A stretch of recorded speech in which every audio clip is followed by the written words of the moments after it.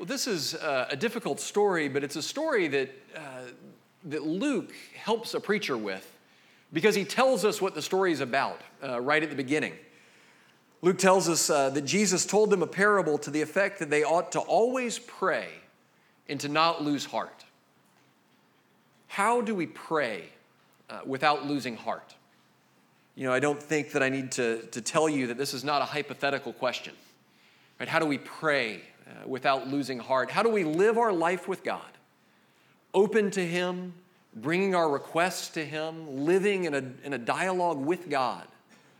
In a world where we suffer, in a world where we're often disappointed, in a world where we don't always get what we long for. How do we live that life before God, a life of prayer, without losing heart? I think this question is perhaps the hardest thing that Jesus asks any of us to do. I think this is where the Christian faith gets lived out. In how do we live a life of faith, a life with God, without losing heart? You know, as your pastor, I come to this question somewhat heavy.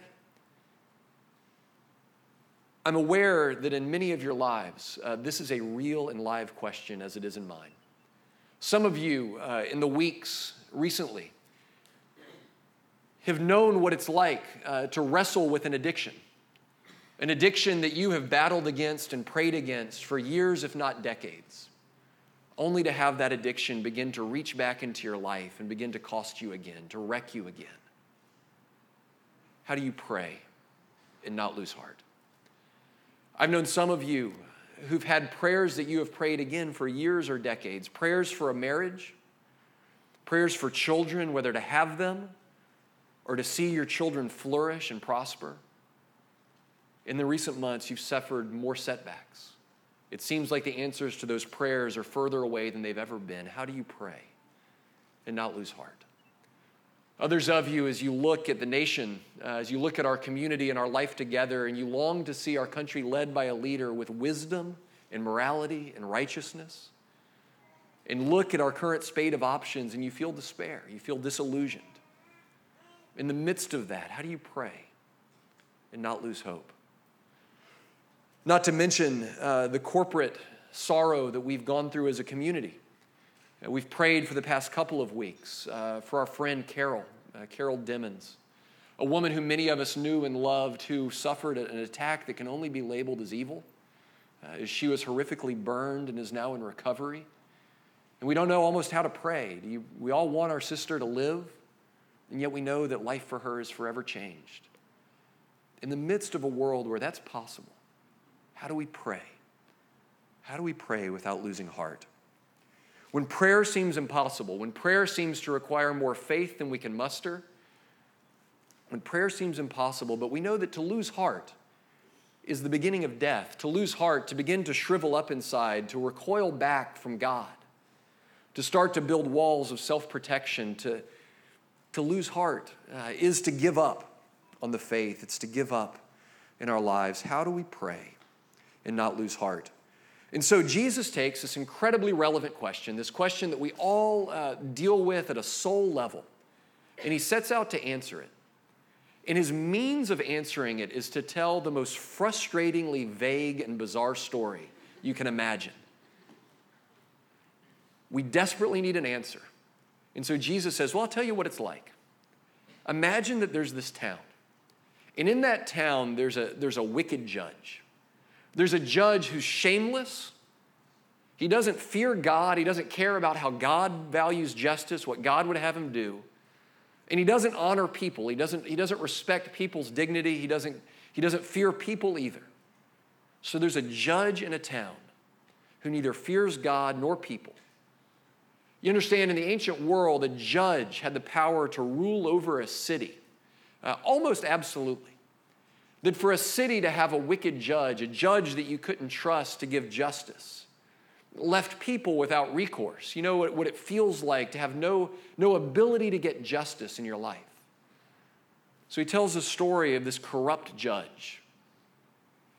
Don't picture a courtroom like we'd have in America. Don't picture a courtroom that's presided over by a judge in a robe and police all around and a clean and orderly environment.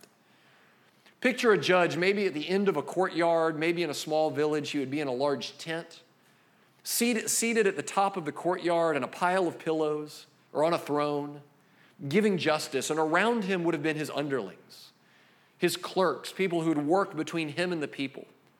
And within this hallway, within this courtyard, you'd have dozens or hundreds of people, depending on the size of the town, who'd be coming in trying to get their case before the judge. They might have been cases of divorce settlements. They might have been land disputes. They might have been inheritance battles between brothers and siblings. Been all manner of civil cases that people would come and try to get a hearing before the judge. And if you had a good judge, you would hear the case and make a good determination that was binding within the town. But if you had a corrupt judge, and Israel was often plagued by corrupt judges, you'd have this scene where people would bring their cases to the judge, and the only way to get your case heard before the judge would be to pay off one of his underlings. It would be to give a bribe or to threaten them somehow, to get your case before the judge. And then with a corrupt judge, he would weigh in favor of usually the one who gave him the largest bribe. And so here's this woman who comes into this madhouse of a scene. And she comes and she's a widow and she comes alone. Women weren't generally expected to make their faces seen in courts in the ancient world. Usually she would have been expected to have a husband who went in and pled her case for her, but we see that she's a widow, so she has no husband to bring her case. If not, maybe one of her brothers or a father or a cousin, anyone who could speak for her in this man's world would come on her behalf. But not having any of that, she just comes by herself again and again, day after day, seeking justice. She has no power, so she has no ability to coerce the judge into giving her justice. She has no money, so she can't pay the judge's bribe. And so she does the only thing she can do, which is to try to just wear him out. I'm going to bother him until he deals with my case. I'm going to come day after day until he realizes he can't get rid of me just by ignoring me. He's going to have to answer me. And so finally, the judge says, I love this. He says for a while he refused, but afterward he said to myself, though I neither fear God nor respect man, yet because this widow keeps bothering me, I will give her justice, so that she will not beat me down by her continual coming. The Greek here literally means that she will not keep giving me a black eye. So he had this feeling that he was just taking face shots from this woman again and again and again. He says, okay, fine. You've given me such a headache that I'll decide in your favor. Have what you want. And go, leave me alone. And so Jesus says, yeah, that's what prayer's like. That's what it's like to pray and to not lose heart. What on earth? How does this story have anything to do with our battle for faithful prayer, for our battle to pray and to keep our heart in the midst of it? Well, it shows us three things. It shows us something about who God is, something about who we are, and then something about the story, like where we find ourselves in history, in God's dealings with the world. It tells us something about all of those in kind of surprising ways. First, it shows us something about who God is. This is a form of a story that Jesus uses a lot, that reasons from the lesser to the greater. You might call it a how much more story. So if this judge, who was utterly corrupt, utterly wicked, didn't honor God, didn't fear man, if even he can be worn out by persistence, how much more will God, the God of justice, the God of compassion, the God who reveals himself in Jesus, how much more will that God hear when we pray to him? It's something that Jesus, tells us something about what God's like by way of contrast. I think Jesus does this because all attempts to show what God's like through likeness ultimately break down, right? And Jesus does a lot of that. The scriptural writers do a lot of that God is like a shepherd. God is like a father. God is like a judge. He gives us all these things to think about what God is like.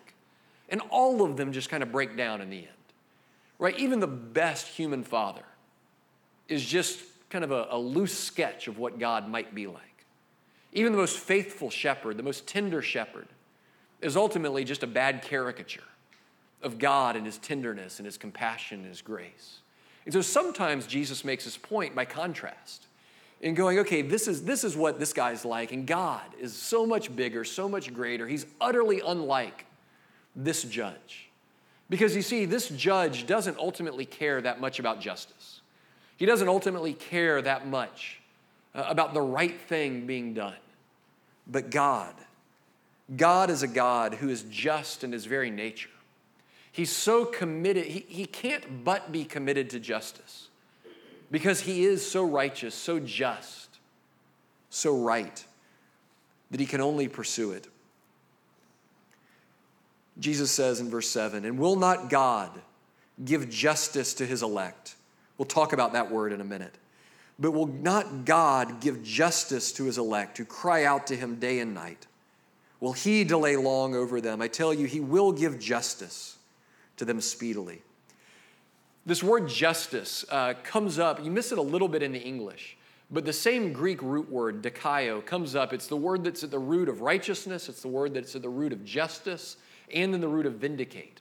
And it comes up over and over. It's what the widow is seeking from the judge. She's seeking righteousness. She's seeking to be vindicated. She's seeking justice. We're told the judge doesn't care about justice, but that God will give justice to his people. You know, the prayer, the cry for justice is at the root of every prayer. The cry for justice, the cry for the world to be made right, for the world to be as it should be, is at the root of all good prayer. You know, the scriptures tell us a story that God made the world whole and just and right. Right? He made it so that all the parts fit together just right, so that there were no people that had too much and people who had too little. So that there were no people who used their power against others. So there were no people who lorded over one another, people who wounded one another, people who neglected one another. That he made the world to function holistically, to flourish, so that everyone would have justice.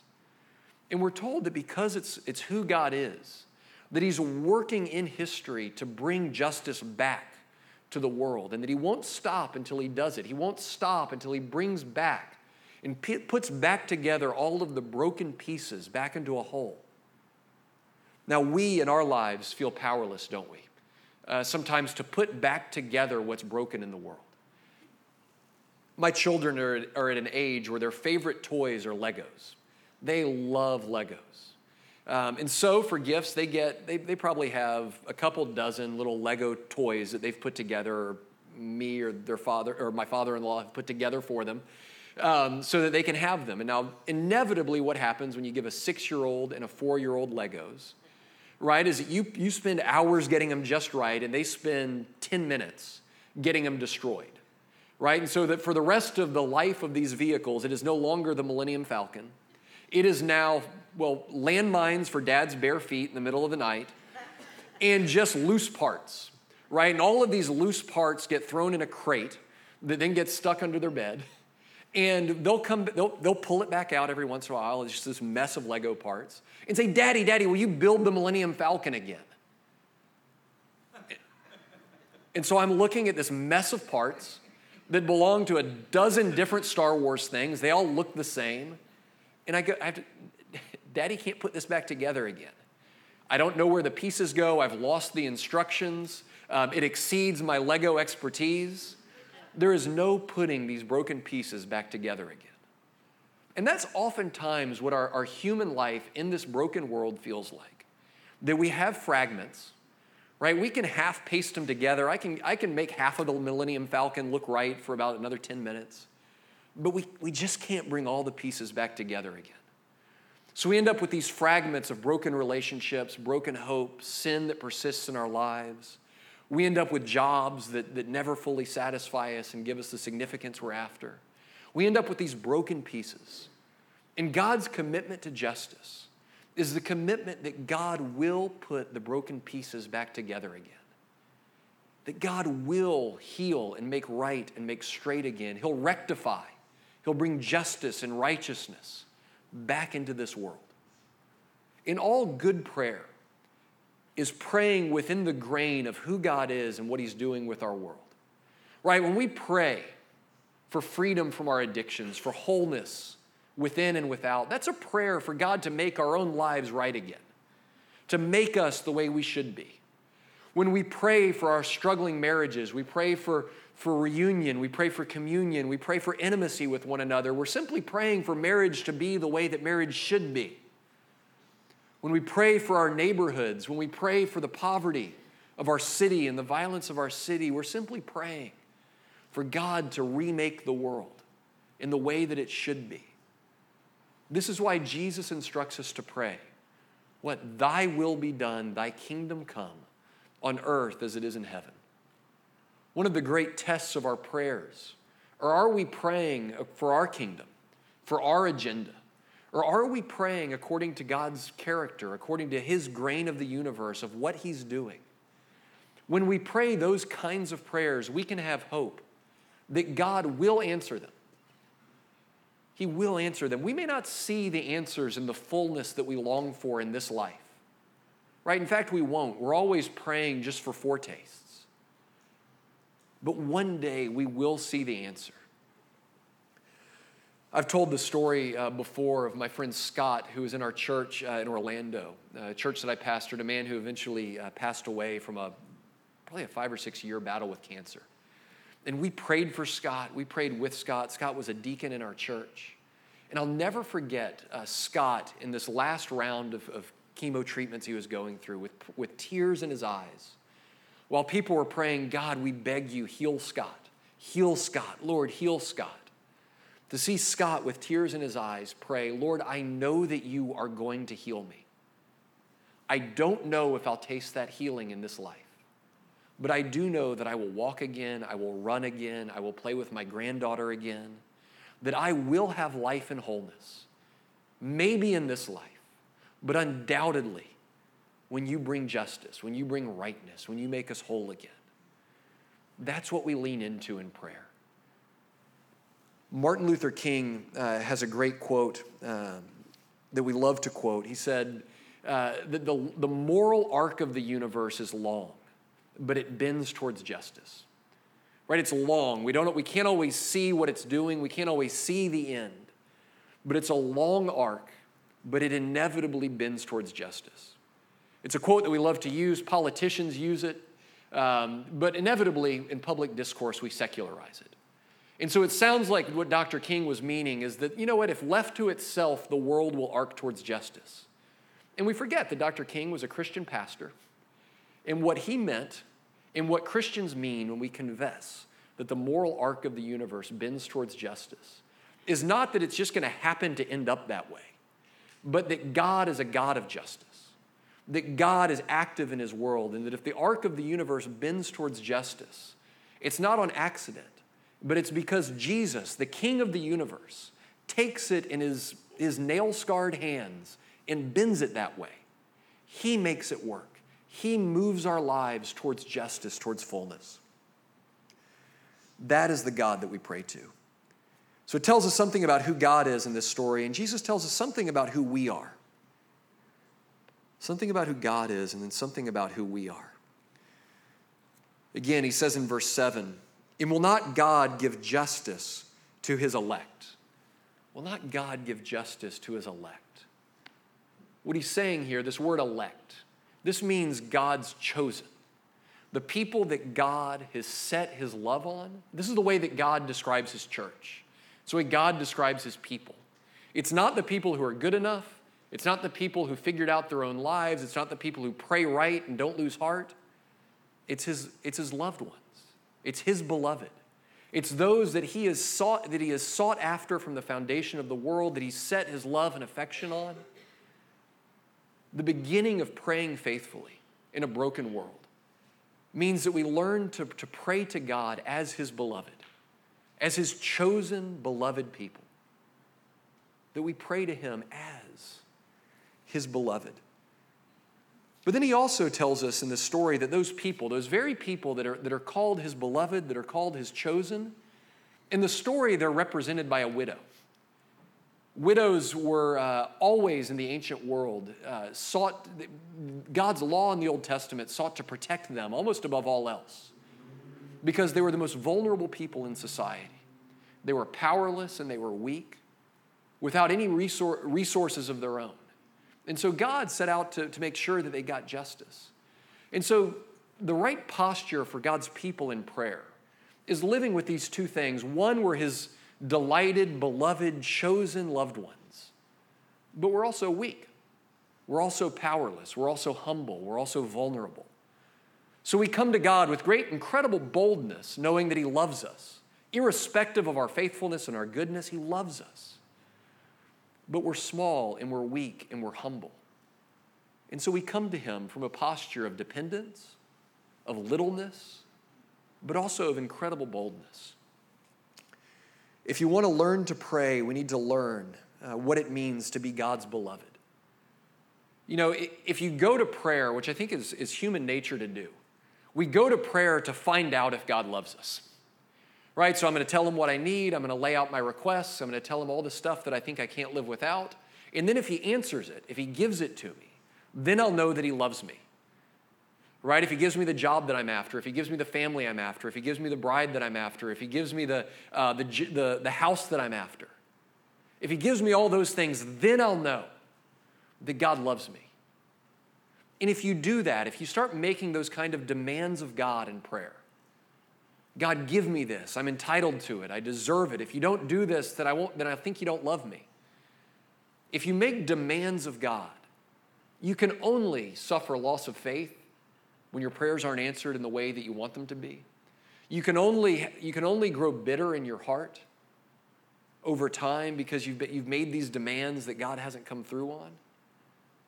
We have to learn the difference between making requests and bringing our longings to God and making demands of God.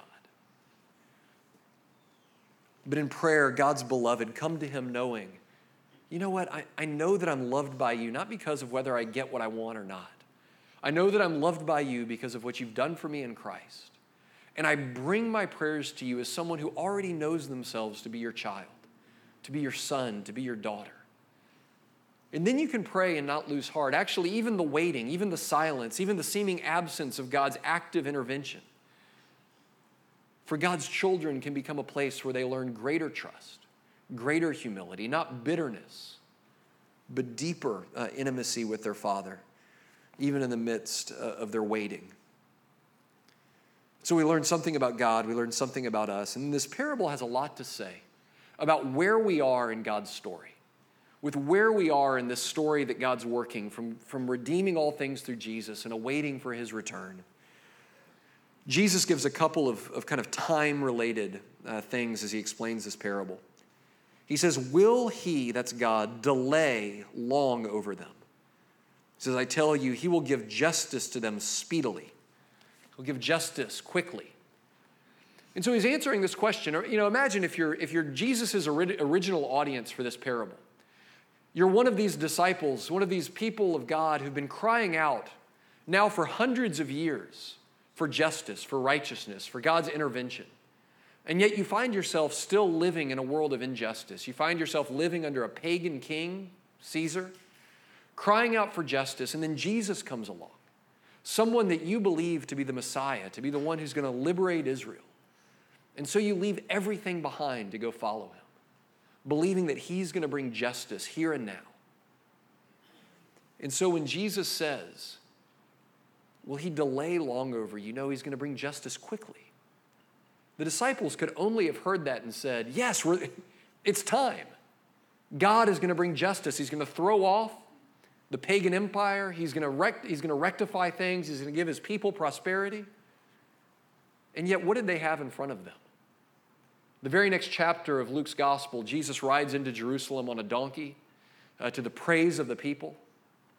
A chapter later, he starts talking very troublingly about his death. And then in less than a week, his disciples would have witnessed his crucifixion and his burial, his trial. They had a lot of suffering, a lot of doubt, a lot of pain left to go through until they saw what Jesus says is his quick justification.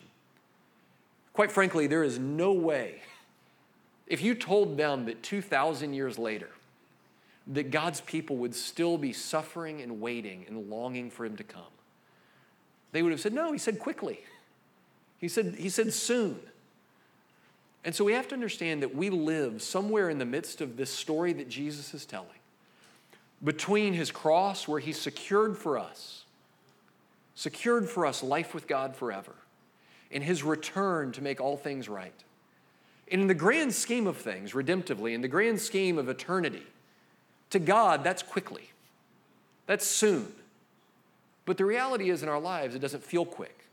It doesn't feel soon. It means that we live our lives like this widow, confronted daily with our longings, daily with our unanswered, seemingly, prayers, for our unrequited and unfulfilled longings. It doesn't feel quick. It doesn't feel soon. And yet Jesus tells us that it's all already accomplished. It's all as good as done because of what he's done for us on the cross. And so he answers, he leaves with this question. Nevertheless, when the Son of Man comes, will he find faith on earth? You know, I think that really is the question at the root of our praying life. That the line between faith and unbelief, between faith in God and outright atheism, lies in how we live with these unanswered or seemingly unanswered prayers, how we live with the experienced distance of God in our lives, how we live with that without losing heart, I think is the line between belief and unbelief. Thomas Halleck is a Czechoslovakian theologian, words you don't get to say often. He lives in a country that for most of his life was behind the Iron Curtain. He grew up in a communist-run Czechoslovakia. He became a believer at the age of 18. He was ordained a priest in the underground Catholic Church shortly thereafter. He taught in universities that met in secret for much of his career because he couldn't publicly teach. He administered the sacraments and shepherded the church in secret, aware of if they got found out that he would face certain death. And so in his life, he experienced the revolution in Czechoslovakia and now being able to write and to carry out his ministry in this world that's still overcoming the scars of what they endured under communist leadership, a country that's still one of the most atheistic countries in the world. And Halleck, and he has this wonderful book called Patience with God. And he has this incredible observation that he says both the atheist and a certain type of religious fundamentalist have the same basic problem, is that they're unwilling to deal with God's seeming absence and to wait for him with patience. Right? The atheist looks out on a world where people suffer, where things like the Holocaust happen, where things like 9/11 happen, where the human community is still so fragmented and suffering. The atheist looks out on that world and says, God is dead. Right? A certain kind of naive fundamentalism also looks out in that world and says, oh, it's not so bad. Right? God's doing stuff. It's great. They refuse to enter into the depths of the hurt and the questions that God's seeming absence brings up. And Halleck says, no. What God requires out of us is patience. That faith is patience with God. It's looking out at our lives and at our world and where we long to see God do more than he's done, more than he's doing, and being willing to be patient with God. He says this, the experience of God's silence and God's hiddenness in this world is the starting point and one of the basic factors of faith itself. He says as he ministers to atheists in his country, that he finds himself at times feeling like he has more in common with them and their questions than he does with some people who share his faith. And he says this, he says, I am not saying to atheists that they are wrong, but that they lack patience. I am saying to them that their truth is an incomplete truth. That if we look out on our world, if we look out on our suffering and say, surely God is not to be found in this, then we're just lacking the faith to have patience with God. And that's what Jesus is talking about here. Persistence in prayer, rooted in patience with God, knowing that God, because of who he is and because of his great love for us and because of what he's done for us already, will bring the answers to our prayer, will bring the healing and the hope and the justice that we long for in his time. Let's pray. Lord Jesus, I confess that I often lack patience. I often look at this life and I experience doubt and I experience setbacks and I experience hurt. And it's easy for me to believe that you are nowhere in it, that you've left me behind somehow. And yet, Lord, we trust by faith that you, based on what you have done, you've created us, you've redeemed us, you've sent Jesus to die for us, that you will bring to fruition our deepest longings, that you will set straight everything that sin has broken in our lives and in our world. Give us faith to long and to wait and to pray. It's in Jesus' name we pray. Amen.